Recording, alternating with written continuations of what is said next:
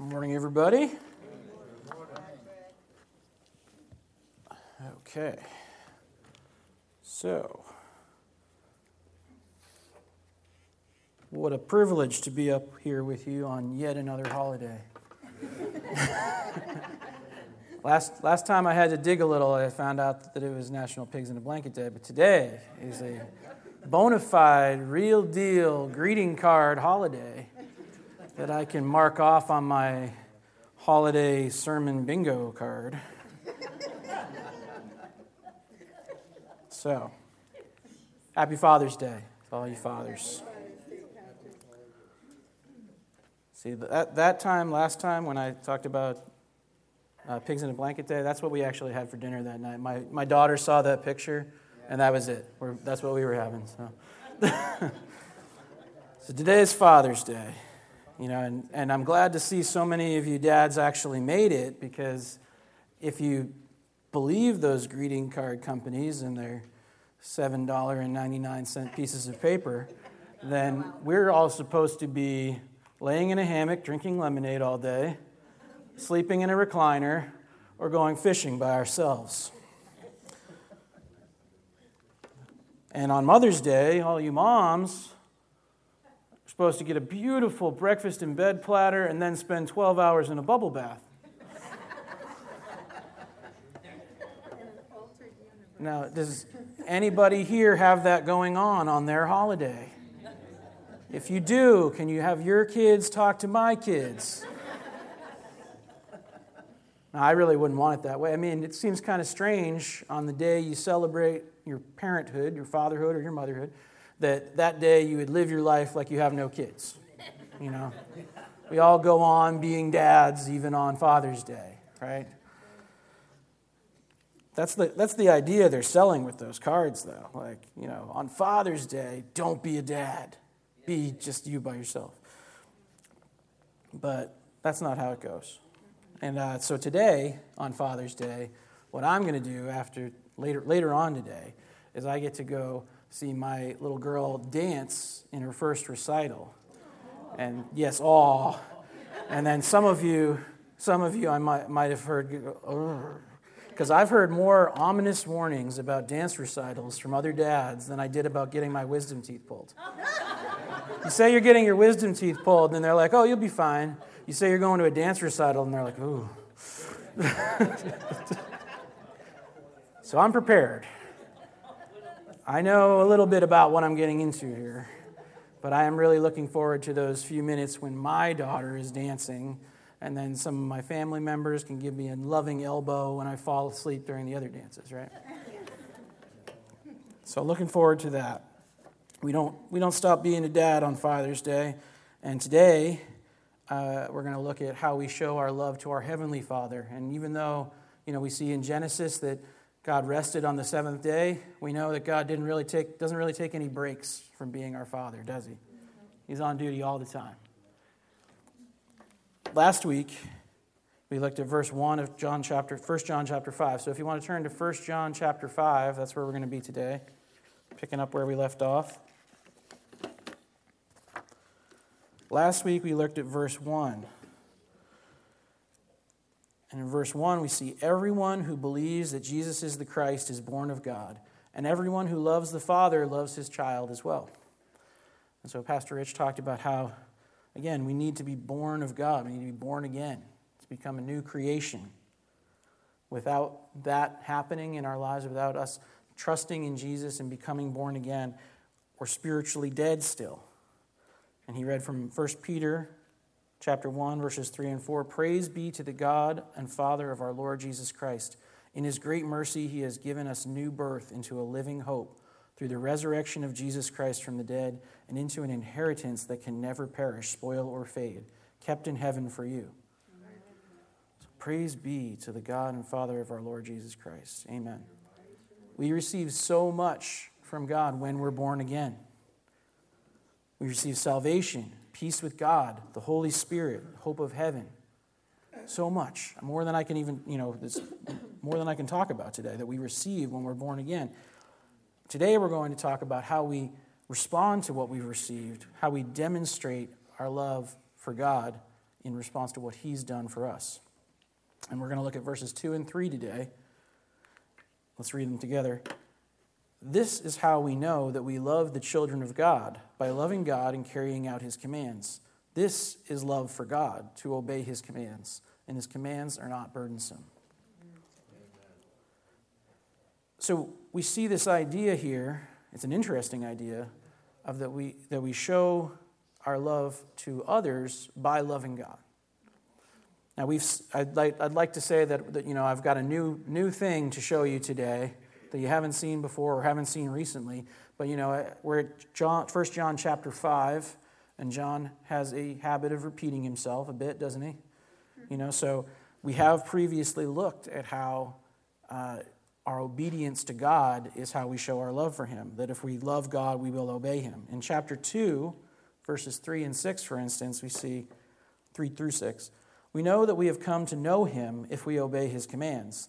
The man who says, I know him, but does not do what he commands is a liar, and the truth is not in him. But if anyone obeys his word, God's love is truly made complete in him. This is how we know we are in him. Whoever claims to live in him must walk as Jesus did. So that's where we previously looked, and there's other instances of it throughout this book of 1 John, and of course throughout the whole Bible, where if we love God, we're going to obey God. That's how we should react to our love for God, is by obeying him. Now those verses talk about knowing God, how we know that we've come to know God as we obey his commands. But it still applies to how we know that we love God, if we obey him. Now we can't love him if we don't know him, but if we do know him and we love him, we'll obey him and we'll walk as Jesus did. Of course, Jesus was the only man who ever walked in complete obedience to God throughout his entire life. So if we're talking about complete, perfect obedience, we're all out of luck. None of us can do it, right? We all sin and fall at times. But what we're really talking about is the pattern of our life. Is the pattern of our life a life of obedience to God, or is it a life of doing our own thing? Now, there's more about obeying God found throughout this letter. And overall, we've seen these major themes that we love God and we love people. That's what God wants from us. He wants us to love him and love people. And John really stresses these things throughout the letter.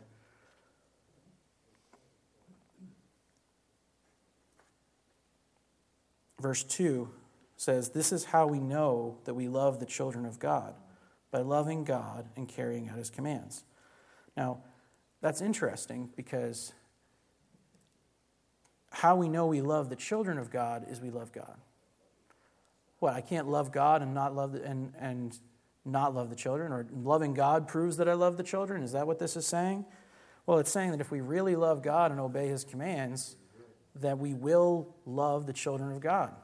You can't do one without the other. You can't be obedient to God and love God and not carry out that command to love other people. Now, some people would like to think so, that you could love God and just you and God, that's it. I don't want to deal with any people, I just love God. But that's not the case. If we really love God, if God is really doing something in our life, then we should be loving other people.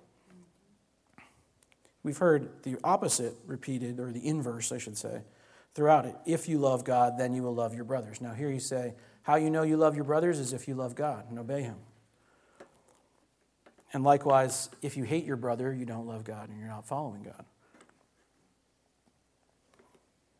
So this evidence of love is in our obedience to God. Matthew chapter 22,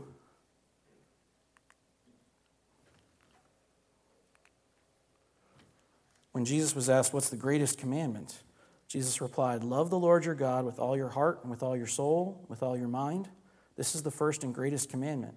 And the second is like it, love your neighbor as yourself. All the law and the prophets hang on these two commandments. So we see how highly Jesus values the command to love your neighbor as yourself. He ranks it second only to loving God with all your heart, mind, and soul. So it's the second most important command, and the only way that we can do this is if we are following the first. If we love God first, then we can love other people. They have to come in that order. You can't love others without loving God. Everybody in the world who doesn't know Jesus and just wants to spread peace and love, man, all over the world. They don't really have that kind of love, the kind of love that we can only get from Jesus, that agape love, where we put others ahead of ourselves. Yeah, sure, they can talk a good talk, and they might be able to share some stuff and be really cool, but to really love other people, all other people, not just the people we like, we need God's help for that. We need to love God first. We can't do it on our own. So if we do, in response to the love that God first showed to us when Jesus came and died on the cross for us, when God gave his only Son for us, if we do respond to that by loving God, we'll love others, because that's what God's commanded us to do, and also because the Holy Spirit comes to live within us and will help us to love others. We'll do that work inside of us. Now, by loving God and following what he says, we won't be able to help showing love to other believers. It'll be impossible for us not to show love to other believers and obey God at the same time. And also, if we are obeying God and following his commands just in our own life, just not even in how I obey God and what I do to other people, but how I obey God in my own life, that is a way to love other people, because I won't be stumbling them. I won't be setting a bad example for them. In fact, I'll be encouraging them to follow God as well if I do what I'm supposed to do. So in that way, without even actively going and doing anything for someone else, which I also should do, I'm obeying God and I'm loving them by not tripping them up. Now we see in verse 3, this is love for God, to obey his commands. And his commands are not burdensome. So John reiterates, to love God, we must obey God. And this is just further proof, and we see it throughout the Bible, that God doesn't see love as a feeling that we just have. God sees love as a decision and an action. So if we make the decision to love and follow God, then we need to decide to obey his commands as well. It's not just when we feel like it, not when we are just in a good mood or when everything's going great. We need to decide to follow God no matter what. Now, someone can gush on and on about how awesome God is, and I'm so blessed, and I love the Lord so much.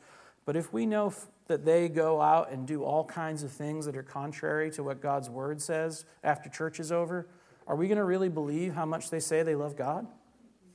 Who are they fooling? Even if they talk all that good talk and then manage to keep their secret sin under wraps, they go out and do things that they shouldn't do, but we don't know about it. We see them on Sunday and think everything's great, and they've got this hidden life. Even if they manage to keep it from all of us, can they keep that from God? No, God knows everything. Nothing's hidden from him. Now, I'm not saying that every time we sin that God is saying, well, you don't really love me then. You're not obeying me. Now, again, we're talking about what's the pattern of our life.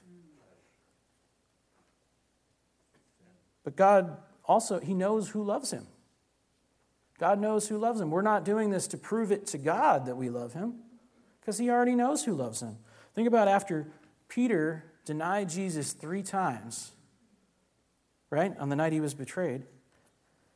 And then Jesus was resurrected, and he restored Peter. He asked him 3 times, do you love me, Peter? And eventually Peter said, you know all things. You know that I love you. God already knows who loves him. He can see into our hearts. So we're not obeying God to prove our love in the sense that God is only going to know we love him if we obey him. God knows we love him if we do. But if we think we love him, and there's no proof of that in our life at all, if there's no obedience in our life to what God's word says, then we really need to re-examine ourselves and to try and figure out if we really are God's children, if we've really been born again. If we have no inclination to follow and obey, we've got no pangs of our conscience when we do something that's against God's word, then we're in trouble. Now, of course, we all have our flesh to contend with. We have the world around us pushing us to go in the wrong direction. We all sin and we all need forgiveness. But as Pastor Rich said last week, if you don't care at all about doing what's right before God, there's a good chance you have never been born again. If you don't care at all. So if we're God's children and we love him, obedience should follow. Now here's some further evidence of how much God values obedience. Some of you may be familiar with this story, the story of King Saul in 1 Samuel chapter 15. Now King Saul was commanded through the prophet Samuel by God to completely wipe out the Amalekites, leave nothing alive. God said, no animals, no people, kill everything. Because the Amalekites were facing judgment for what they had done to the Israelites on their way into the Promised Land. Now Saul took his army and he defeated them completely, like God said. And he killed everyone, like God said, except he left the king Agag, alive, and he left the livestock alive, the livestock that he was supposed to wipe out. So Samuel came to where Saul was, and he confronted him. He says, what's this bleating of sheep that I hear? And Saul said, well, I did obey the Lord. I just kept all this livestock, and we're going to make a big sacrifice to the Lord. That sounds great, right? Oh, I'm going to make a sacrifice to the Lord. I want to honor God. But here's what Samuel said to him, which is a message from God, not Samuel's own words. Does the Lord delight in burnt offerings and sacrifices as much as in obeying the voice of the Lord? To obey is better than sacrifice, and to heed is better than the fat of rams. For rebellion is like the sin of divination, and arrogance like the evil of idolatry. Because you have rejected the word of the Lord, he has rejected you as king. Wow. And that was the beginning of the end for King Saul, and he would eventually be killed in battle, and David would replace him as king. And his family line wouldn't continue on as king either because of his sin of disobedience.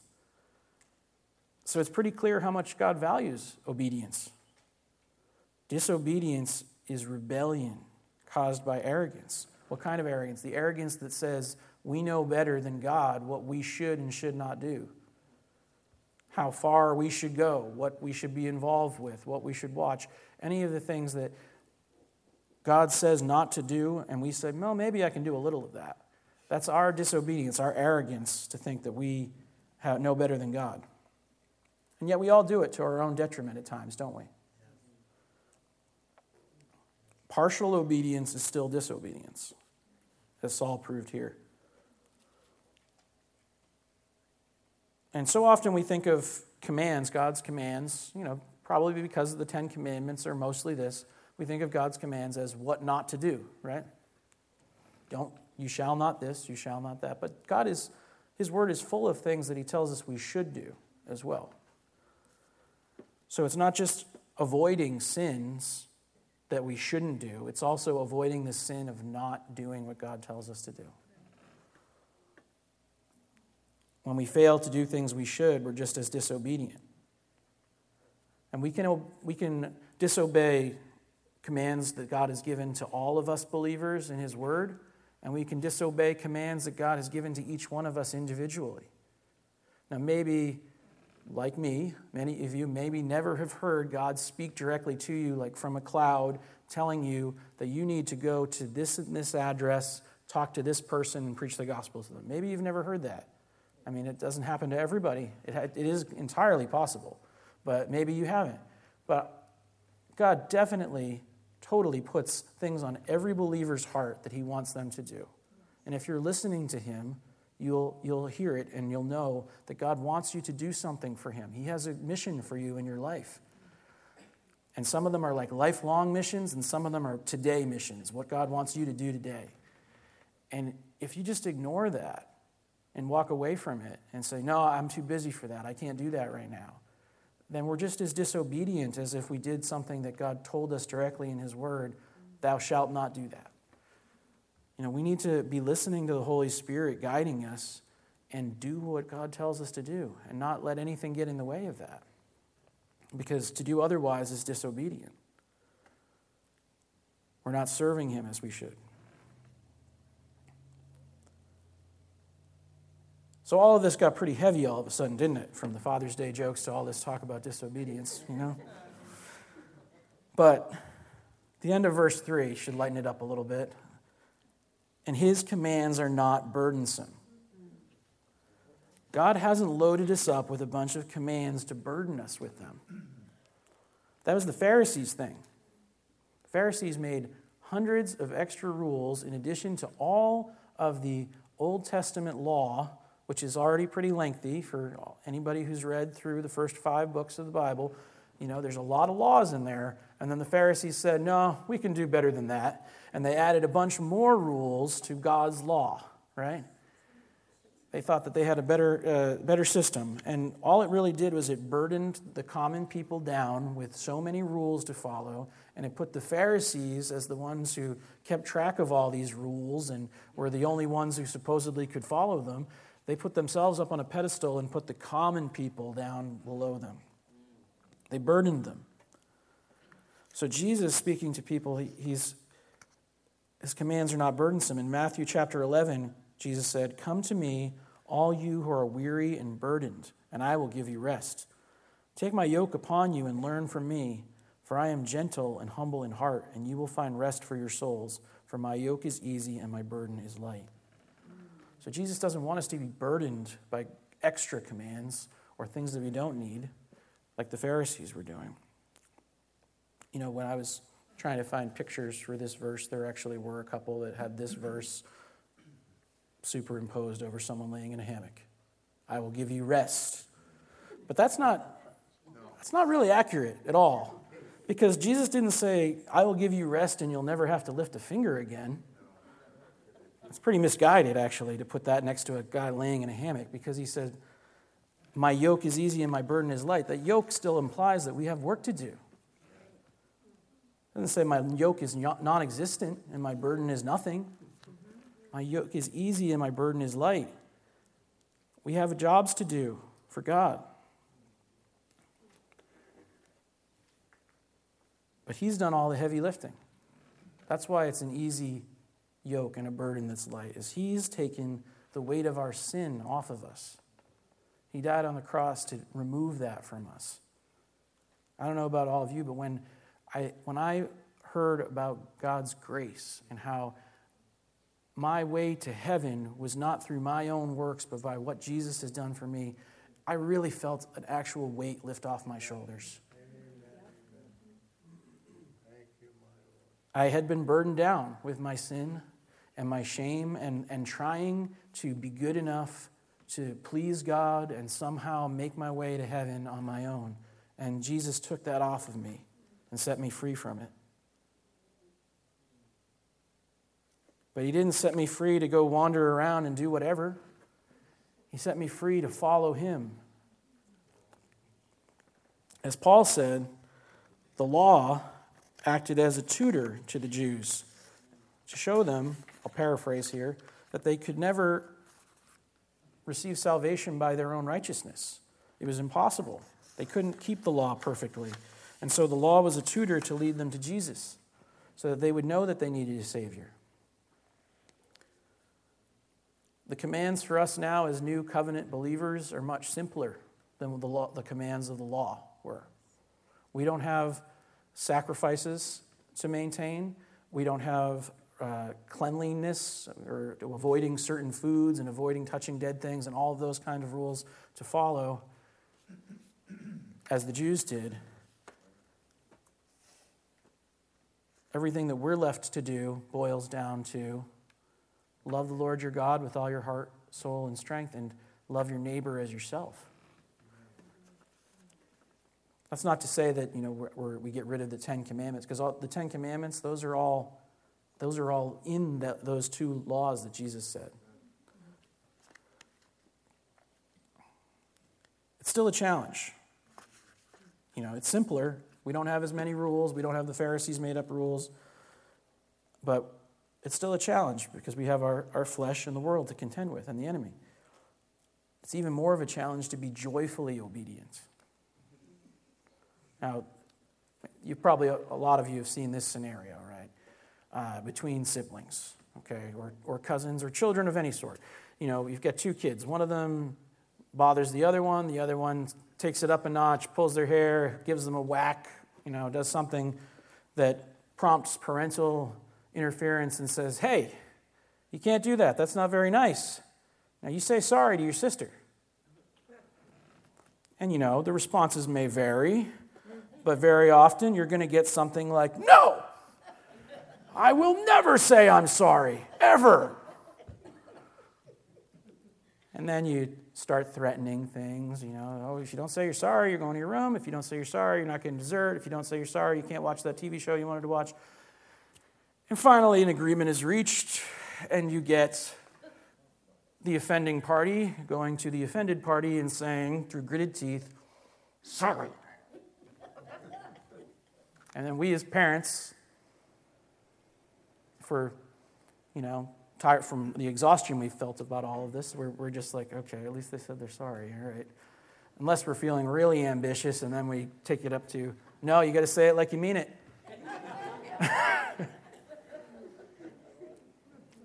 And then we buy ourselves, more pain and suffering. But what I'm getting at here is this isn't a lesson about forgiveness or apologizing. It's obedience. We told the kid to say sorry. We got them to say sorry. They obeyed in a way.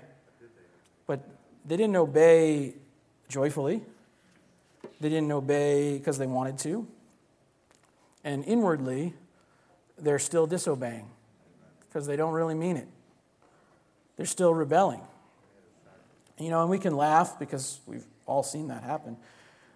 But we're not much different as adults. We all sometimes do what we're supposed to, but inwardly we're rebelling against it. I can confess to you that every time, without fail, that I come to teach in here or do the festival or do some other thing that involves work for God, something I am glad to do and something that I believe God's called me to do, and to do otherwise would be disobedient. At some point in the process of getting ready for that thing, I will let my flesh get the better of me, and I will say to myself, why do I have to do this? I'm too busy trying to get my kids to say sorry to each other, for crying out loud, And then I have to say, I'm sorry, and mean it. And I do, to God, for letting my attitude get in that direction at all. Because it's a privilege to serve Him. I'm thankful to serve Him.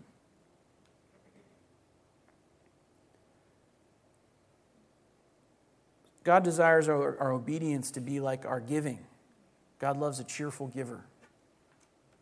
God loves a cheerful obeyer as well, when we're happy to obey Him. Another example, just to drive the point home, you get a slightly older kid and you give them a chore, right? Tell them, okay, it's your job to do the dishes. And this won't incriminate anyone in my house because I have a dishwasher and I'm the one who loads it. So it's not going to fall on anybody in particular, but this is an example, hypothetical situation. You tell a kid to do the dishes, you have to remind them 3 times to do the dishes, and then when they finally do the dishes, they're muttering to themselves and banging the dishes around, and they break a couple of plates. But hey, they did the dishes, right? What an obedient kid. But we're the same way. We shouldn't treat it that way. We should treat obeying God as a privilege. And we can also know with confidence that everything God tells us to do or not to do, He's telling us for our good. He wants what's best for us. And we should never liken serving God to like doing Him a favor that He's going to pay us back for later at all. But the truth of the matter is, though it's not like that, when we obey God, we are blessed by it. Not because God has to pay us back, but because that's just the natural byproduct of doing things God's way, is that we will be blessed. Because His way is the best way. If you do things the best way, it's going to work out best for you. Unlike Google Maps or whatever GPS you have in your car or whatever, God sees everything that we're going to encounter as we go through life ahead of us. And he sees eternity beyond that. And he shows us the best way to go. It's not always the fastest or the easiest or what we would say is the most efficient at all. But it's the best way. The best way for us to go to follow him.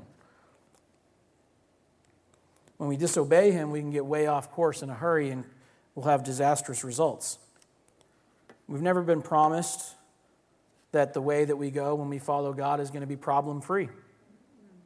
In fact, we're promised that we will have trouble when we follow God. But we can trust that God knows what's best for us.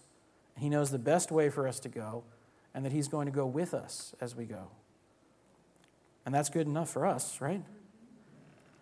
It's only by allowing God to use his shepherd's rod and staff to direct us that we get to the still waters and the green pastures, right? As we see in Psalm 23. If we, like rebellious sheep, like get nudged with the rod and staff and then we take off, we're not going to get to where God wants to take us, the good place. One more example from parenthood. Bedtime.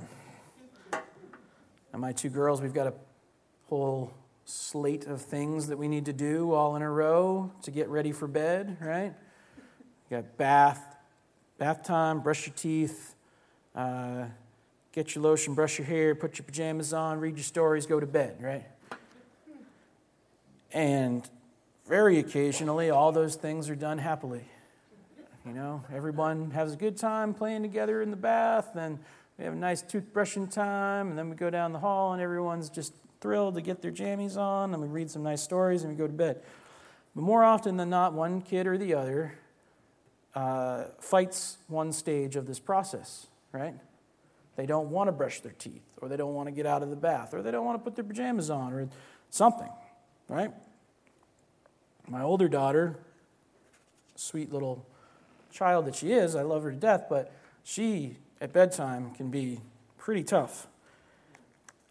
And sometimes she will buck every step of that process and fight tooth and nail. And it's mostly my wife who has to deal with it because I'm the story guy. I'm coming in at the end here, you know. But she bears the brunt of it, you know. But I just hear it from downstairs, you know, as I'm cleaning up the dishes and my wife's trying to get them ready for bed. I hear like the yelling and the screaming, and I'm like, oh boy, it's going to be one of those nights.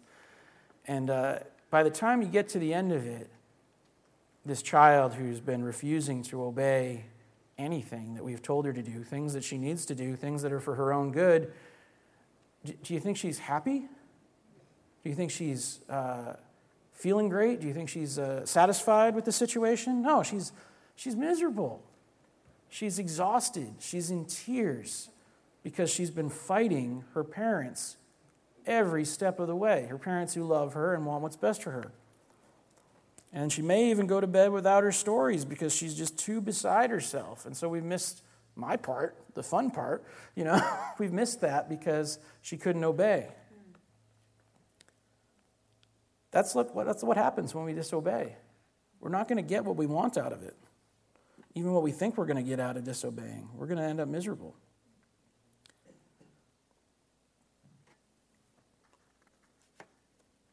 God wants what's best for us, and if we follow him, contrary to what the world says, it actually results in a lot of fun stuff happening too. You know, all of you guys who have done the Festival of Hope, is that a blast or what? But it takes a lot of work, doesn't it? It's a lot of work and it's a blast. And when we do it, we're doing something for God. We're doing something to preach the gospel to kids. That's my best example of just how fun obeying can be when we step up and serve.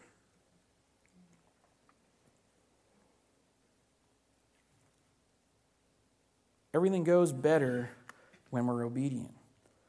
It's not always easy, but it's easier on us because God doesn't want us to have it hard on us. He wants us to follow him, and it's going to be easier for us in the long run. It's not always going to be easy, but it's going to be easier on us. We won't wear ourselves out when we're walking with him, and he's there to help us. And one more reason that we should obey God. We can never begin to repay Jesus for what he's done on the cross, but for what he's done for us, isn't following and listening and obeying him the least we can do? For all that he's given us, can we do what he says, which is all for our own good anyway? You know, it's like, it should be very easy. I mean, if we didn't have these sinful bodies that we live in, then it would be easy, because everything Jesus tells us is for our own good. And he's so good to us. We should follow him. Spurgeon said about this, "The obedience which God's children yield to him must be loving obedience. Don't go about serving God as slaves to their taskmaster's toil, but run in the way of his commands because it is your Father's way. Yield your bodies as instruments of righteousness because righteousness is your Father's will. And his will should be the will of his child." You know, I think about on Father's Day, you know, all the things that I do as a dad because my dad taught them to me, right? And so, you know, I'm not like a carbon copy of my dad, but I take the things I've learned from him and I put them into the way I raise my kids, some of them. And I think about how, like, in that, I'm a reflection of him. And as children of God, we should be a reflection of our Father in the same way. Maybe your dad didn't, maybe you didn't have the same situation as I did, and your dad didn't teach you a lot of good stuff, but our Heavenly Father is teaches us everything we need to know. And so if we obey and follow him and do things his way, we're a reflection of him. We're his children. When we're adopted into God's family, we receive so much that we don't deserve as his children. So to show our love to him and to those who he's told us to love, which is everyone, and especially each other here, we need to obey him. And thanks be to God, we're not left on our own to accomplish this on our own strength. But we have his help to do all the things that he's asked us to do.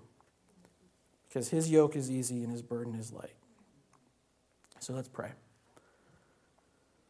Lord, we're just so thankful that you are our Father and that you're such a good Father to us and for everything you've done for us and given us. We just thank you and we praise you. We thank you for your word and for your commands.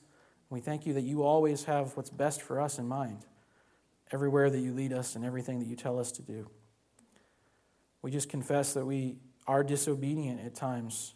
We've done our own thing and gone our own way, and we've even had bad attitudes when we do the right thing, and we pray, Lord, that you just forgive us for that and help us to be more like Jesus and be joyfully obedient to everything you call us to. For anyone listening who isn't your child, Lord, who wants to be, it's very simple. If that's you, you just need to trust and believe in Jesus. You turn to him and you say, I need a Savior.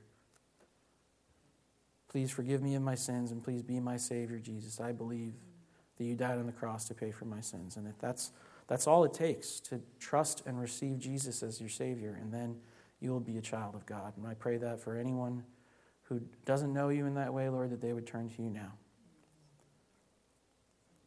For the rest of us, Lord, for those of us who are your children, we just praise you and we thank you. We call you Abba, Father, today, and we thank you for that privilege and that right to do that. And we just ask you to help us to obey you, help us to love you more, help us to be more thankful for everything you've given us, and to just walk with you each step of the way. And we thank you that your yoke is easy and your burden is light. It's in Jesus' name we pray. Amen.